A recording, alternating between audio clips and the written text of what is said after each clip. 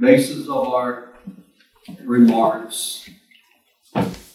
Peter is giving us some encouragement.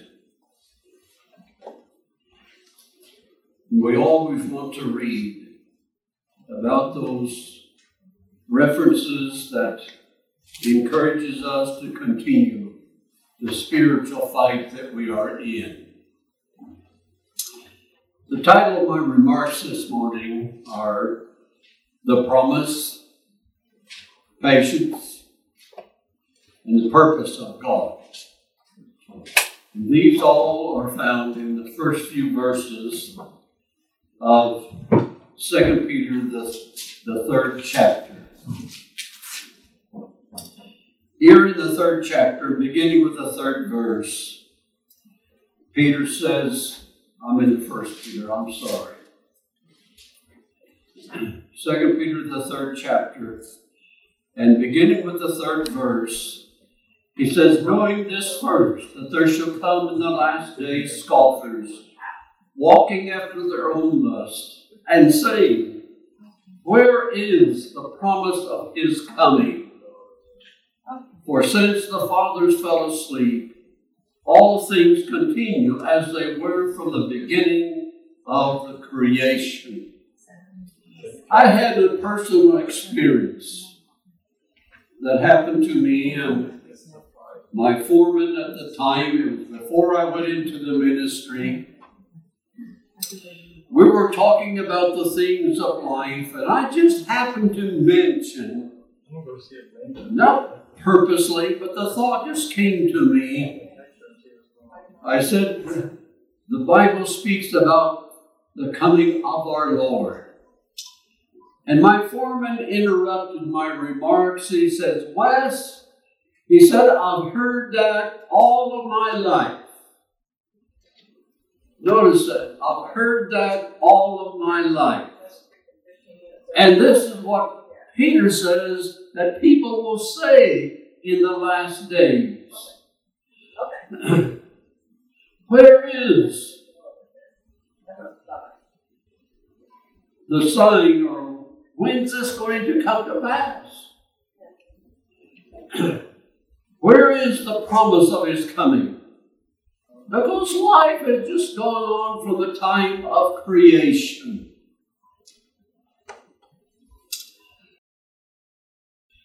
The promise of God is and has been from the time of creation, or rather shortly after at least, man sinned. I believe the promise is found in Genesis 3rd chapter, in the 15th verse, where it speaks about the Messiah to come. At least I haven't heard any diverse remarks concerning whether it refers to Christ or not. Practically everybody feels that that was the first promise of the Messiah to come. And as we take up the thought from Exodus on, that was the primary thought in the minds of people. The Messiah is coming. The Messiah is going to come and die for the sins of man. It was a wonderful promise that God had given to the people. But in the last days, it seems that people are going to take it lightly. For their attitude is going to be, where is the promise of his coming? It's been so long and he hasn't come yet. But the promise of his coming is a promise that we're still holding to today. Notice in John, the 14th chapter. Oh, okay, God. Okay. In John, the 14th chapter, Christ is about to leave and go back to the Father from whence he came.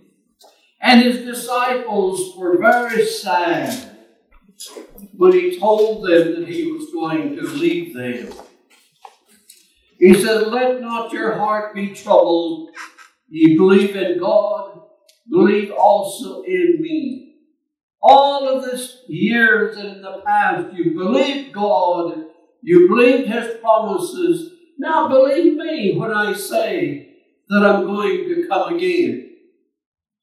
I'm going to go back to the Father from whence I came, but I'm going to come back. I'm going to come back, and we'll read that further in these verses here. But he was trying to build up their courage, their trust. You believe the Father? Believe also in me, his Son. In the second verse, he says, in my Father's house are many mansions. If it were not so, I would have told you. I go to prepare a place for you. In the King James, where it says, in my Father's house are many mansions, apparently that really is not the correct interpretation of the Hebrew. If your translation says, in my Father's house are many abodes, they tell us that's closer to the original Hebrew than many mansions. In my Father's house are many abodes. And Christ said that he was getting ready to go to prepare a place for them. Now, he's not going to prepare those abodes. He says, in my Father's house are many abodes. They already exist. But he said, I go to prepare a place for you. What did it take for Christ to prepare that place for them? It took his death, his resurrection, his ascension to heaven to assure us a home in the kingdom to come. Christ knew that he was going to die, and the time was getting very close to that time when he was going to give his life as a ransom for you and I. That's what he is referring to when he says, I go to prepare a place for you. But so many, when they speak on this, they say he's going back to heaven to prepare a place for us. In my Father's house are many mansions, many abodes. He's not referring to that. Those abodes already exist. But if Christ hadn't have died, if Christ hadn't arose from the grave, if he hadn't ascended back to heaven, you and I would not have an assurance in those abodes, in the kingdom to come. But I want to emphasize verse 3. He said, and if I go and prepare a place for you, I will come again. Notice that emphatic promise. Christ said, I will come again. There's nothing that will hinder me from coming back. You can believe that just as surely as you believe the promises of my Father. And throughout the Scriptures, especially the New Scriptures, this wonderful promise is interwoven throughout the New Testament. In the Old Testament, there are some promises there of his coming the second time, but most generally, the references are him coming the first time and dying on the cross. That's why the law of Moses was a type or a shadow of Christ to come, explaining to the people that he was going to be the true Lamb of God. In fact, when John first laid eyes on Christ, he says, behold, the Lamb of God that taketh away the sin of the world. That's what the Scriptures taught the people, that the real sacrifice was going to come someday. But the thought that we want to emphasize today is, even though the people are taking it lightly, it's assurance to us today to continue to fight the good fight of faith. not to become discouraged to the point of giving up, because Christ made that promise. If I go, I will come again. Let us notice something that was spoken at his ascension in Acts the first chapter, in Acts the first chapter. And beginning with the 10th verse, Christ has left this earth. He's still in the realm of where they can still see him in the clouds of heaven. Can you not picture the disciples and his followers standing there looking up toward heaven and sadness in their hearts? And verse 10 says, and while they looked steadfastly toward heaven as he went up, behold, 2 men stood by them in white apparel. It must have been 2 angels that God sent from heaven to reassure them. But notice verse 11. He said, the angel said, if they were angels, and I do believe they were, which also said, ye men of Galilee, why stand ye gazing up into heaven? The same Jesus which is taken up from you into heaven shall so come in like manner as you've seen him go into heaven. Now, why should this be a concern to us today? Yes, I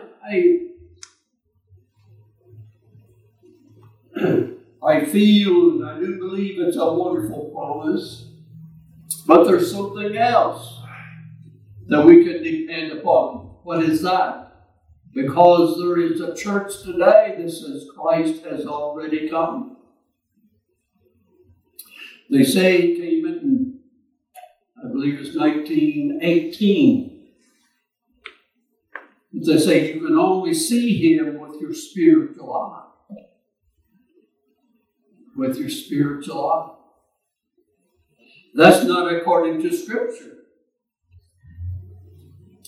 Because the angels here says, you'll see him come in the same manner as you've seen him go into heaven. They saw him go in a physical form. And I tell you, brethren, man will see him return in a physical form. It's not going to take a spiritual eye to see him, because the wicked is going to see him also. They will cry out to the rocks and the hills, hide us from him that cometh.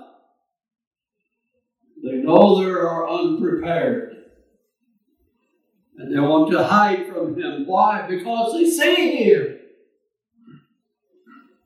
And they put off preparing themselves to tell him it was too late. It was too late. But Christ is going to fulfill that promise, brethren. This old world with its sinful disappointments, heartaches and sorrows and pain is going to be done away with. And Christ is going to come and he's going to renew this earth. Bring it back into the condition that it once existed. That doesn't happen in the millennial reign over one day of time. But Christ is going to reign King as King of Kings and Lord of Lords. He is going to reign with sternness. And there's a word I do not remember in Revelation that emphasizes his sternness. He's going to reign with a rod of iron. It indicates that it's going to take sternness during that period of time. But at the end of the millennial reign, when when he turns it over to the Father, this earth is going to be destroyed as we know it. And a new earth will come forth. Not that there's going to be new dirt, new mountains, and so forth, but it's going to be renewed. It's going to be renewed. He will so come in like manner as you have seen him go into heaven. The promise is assured, and God is a God that cannot lie. We can depend upon it. Turn to 1 Thessalonians, the first chapter. 1 Thessalonians, we'll get another insight of what will occur at the coming of Christ. We will not be disappointed or wonder what or how it's going to happen. Paul, as he wrote to the church of Thessalonica, he says, brethren, I don't want you to be ignorant. I don't want you to be ignorant about these things. Beginning with verse 16. 1 Thessalonians, the 4th chapter, almost in the 2nd chapter. 1 Thessalonians, the 4th chapter, beginning the 16th verse. For the Lord himself shall descend from heaven with a shout, with the voice of the archangel, with the trump of God, and the dead in Christ shall rise first. Then we which are alive and remain shall be caught up together with them in the cloud, to meet the Lord in the air, and so shall we ever be with the Lord. What's going to happen when the Lord comes? What's going to announce that time of appearing that we will know for assurance that it is our Christ? A trumpet going to sound. And I tell you, that trumpet is going to be music to our ears when we hear it. This church that I mentioned a while ago that believed that you can only see it with your spiritual eye. It's going to be quite a loud entrance to this earthly hemisphere. It's not going to be a silent entrance. Christ is not going to slip in unannounced. But the trump of God is going to sound, and I tell you, those in China is going to hear it at the same time as we will. It's going to be heard throughout the whole world, around the whole world, announcing the coming of our Lord. He's here, He's come, He's fulfilled His promise when He told us that He's going to come back to this earth. Yes, the promise is assured. We just need to hold on to it and to believe it and live it. And in other words, when I say live it means I am referring to live a life that we actually believe that Christ is coming back. The majority of the world is living as if, quite a sign to me at least, that they do not believe that Christ is coming back, because they have not prepared themselves. And if they're in the process of preparing themselves, well, they feel, well,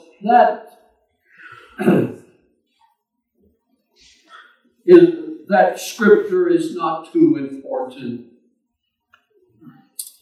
And especially those references where it's encouraging us and the rest of the world to remember the seventh day as the Sabbath of the Lord. People say, well, as long as you keep one, that's all that matters. But if it didn't matter, God wouldn't have gone to such an extent to identify the day. He would have gone to the extent of sanctifying it, making it holy, setting it aside. And I tell you, brother, the Sabbath seems to be the heart of the 10. When we become careless about the Sabbath, we're going to be careless about the other 9. One way or another. As we look at man, we can see they might keep 8 of them, but one of the other 9 they're going to be careless on. Why? Because they're careless about the Sabbath. They don't think it's important. They don't believe that it's important enough that it's going to affect one's salvation. As long as we keep one day. But Paul said, I don't want you to be ignorant about the coming of the Lord. Let us come back to 2 Peter. The one that we began with. 2 Peter, the 3rd chapter. And this time in the 8th verse.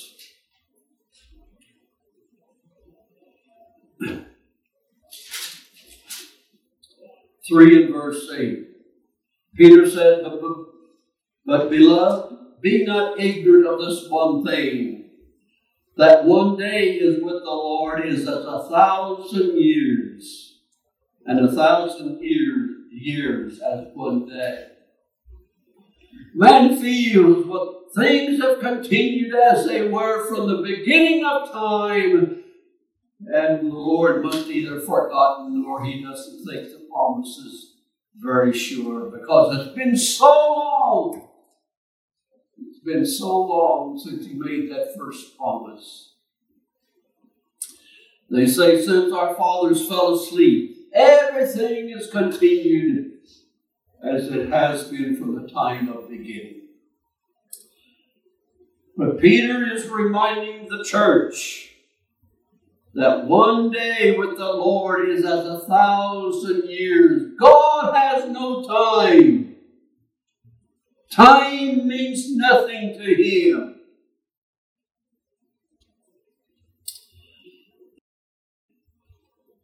As far as the allotted time of his coming, Acts tells us, and I cannot remember the exact chapter and verse, but it says, God has appointed a day in which he will judge the world in righteousness. He has already appointed that day when he's going to send forth and tell his son, today is the day, go and judge man upon the earth. Christ doesn't know the day. God has locked that in his mind as a secret. There is also a church that teaches quite openly. They say that if you and I had gotten out and worked like we ought to have worked, and I don't deny that maybe we could have done a lot more than we've done. But they say if you and I had gotten out and worked like we ought to have worked, Christ could have come a long time ago. No, brother. God has appointed a day. There is nothing that you and I can do to hasten it, and there's nothing we can do to prolong it. When that time comes, when that day comes, when that date comes, God again, as I said, is going to speak to his son. Today is the day. Go and judge the earth. But the people here that Peter's talking about, he says in the last days, man will say, well, God must have forgotten the promise. All things continue as they were from the time of beginning. But he says to the church, beloved, remember, as far as the time with the Lord is concerned, 1,000 years is like one day. This is nothing new as far as being found in the New Testament is concerned, turn back to Psalms, the 90th Psalm. The 90th Psalm in verse 4. David said, "Blessed is that man that maketh the Lord his trust." I'm in the wrong psalm. Psalms 90. And verse 4. David says, "For 1,000 years at thy side are but as yesterday." Notice that. "For 1,000 years at thy side are but as yesterday when it is past, and as a watch in the night." Peter was not saying anything new to the church, but was reminding the church that the Lord made the promise He's going to come back and we can still rely upon Him. And even though Peter spoke 2,000 years ago, we can still rely upon that promise that Jesus is coming back. Is coming back. God has patience that you and I probably cannot realize. Notice Hebrews, the 12th chapter. Hebrews, the 12th chapter, is a thought that I also feel goes along with our thoughts.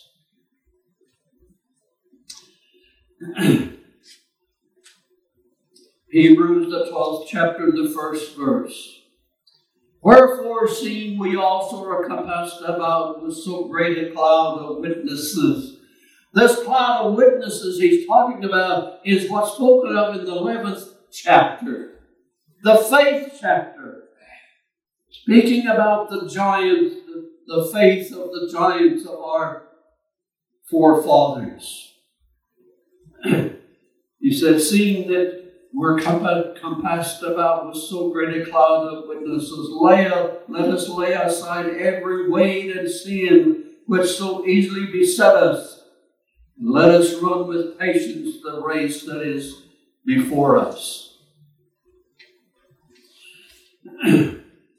Patience. God has patience. In Genesis, He said He's going to send forth His Son. And it took 2,000 years for Him to come as the Messiah. When Christ was here, He says, "Let not your heart be troubled. I'm going to come back again." That was spoken about 2,000 years ago. And we should not become heavy of heart in feeling that God is not going to fulfill His word. Jesus is coming back someday. We can depend upon it. We just have to be patient. We have to be patient until the coming of the Lord. Let's go back to 2 Peter, the 3rd chapter, for our final thought this morning.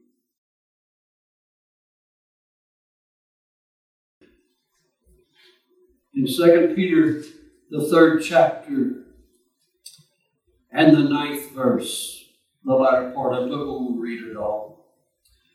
"The Lord is not slack concerning His promise," and that's the promise He's talking about, the coming of the Lord. "He's not slack concerning His promise, as some men count slackness, but is long-suffering to usward, not willing that any should perish, but that all should come to repentance."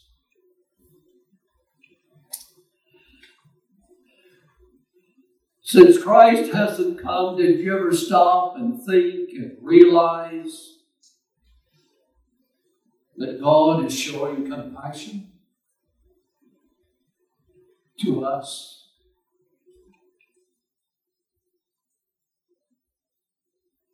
think what I just read. God is not willing that any should perish. He's waiting. Just as he waited in the days of Noah. I think the scripture says it took Noah 120 years to build the ark. Why do you think that God waited for 120 years? Compassion. Waiting for man to change his ways. And if Christ had have come, say, 500 years ago, how would that affect you and I? I don't think we would be here sitting in our seats at church. But that shows the compassion that God has, waiting for man to change his ways, not cutting time short. I suppose that God could have said, yes, I have set the time in the future, but I'm just going to give up on man. I'm going to send Christ today.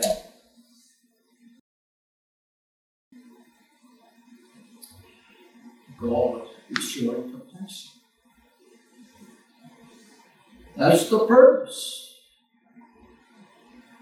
That he hasn't sent Christ sooner than he has. Because he wants every individual to have an opportunity to change his ways. He had compassion. In 1 Timothy, the 2nd chapter, 1 Timothy, the 2nd chapter, talking to Timothy, encouraging Timothy in his ministry. 1 Timothy 2 and verse 4. More or less saying the same things that Peter said. In verse 4 he says, who will have all men to be saved and to come unto the knowledge of the truth. Here again, truth shows that the truth is important, brethren.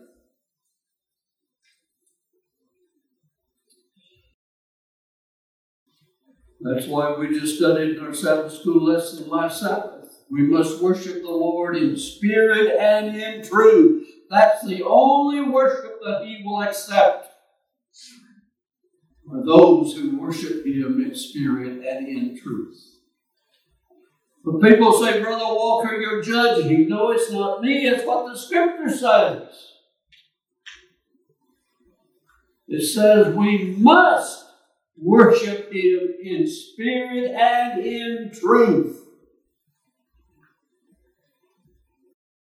Why is the word must used so emphatically? The word must is imperative. There's no other way that God will accept worship from man. Is that only if he worshiped him in spirit and in truth. But here Paul is telling Timothy, encouraging him. He says, Timothy, and I'm paraphrasing it, go and preach the word, because God would have all men to be saved, all nationalities, all colors, all phases of races. God has left no one out.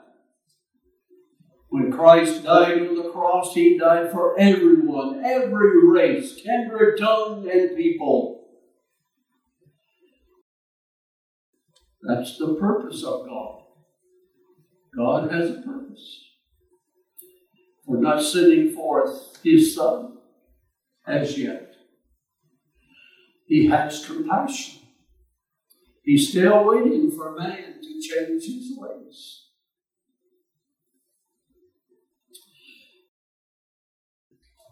My closing text, 1 Peter, the 3rd chapter. Now this is not 2 Peter, it's 1 Peter. 1 Peter, the 3rd chapter. I alluded it to us a short while ago, but I will read it.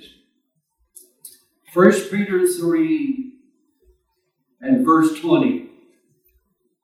Which sometime were disobedient, talking about man. Sometimes we're disobedient when once the long suffering of God waited in the days of Noah. Notice it says he waited. It wasn't something that just happened.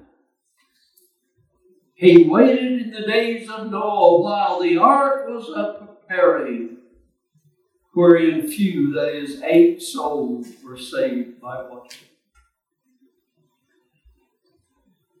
Don't you think that God knew the outcome of that 120 years? God could have said, and again, I'm just paraphrasing my thought. Oh, there's no use of waiting 120 years. There's only going to be 8 souls saved, so let's bring it to a close now. God knew the end. The Bible says He knows the end from the beginning. But God has patience. He's long-suffering. He has compassion. He's still waiting for man, for the world as a whole to change their ways. God knows the end. He's still waiting. He's still waiting. So, brethren, do we fully understand the promise? Do we really appreciate the patience of God? Are we fulfilling His purpose? That is something we need to think about, pray about, and be about the Lord's business. God bless you, my friend.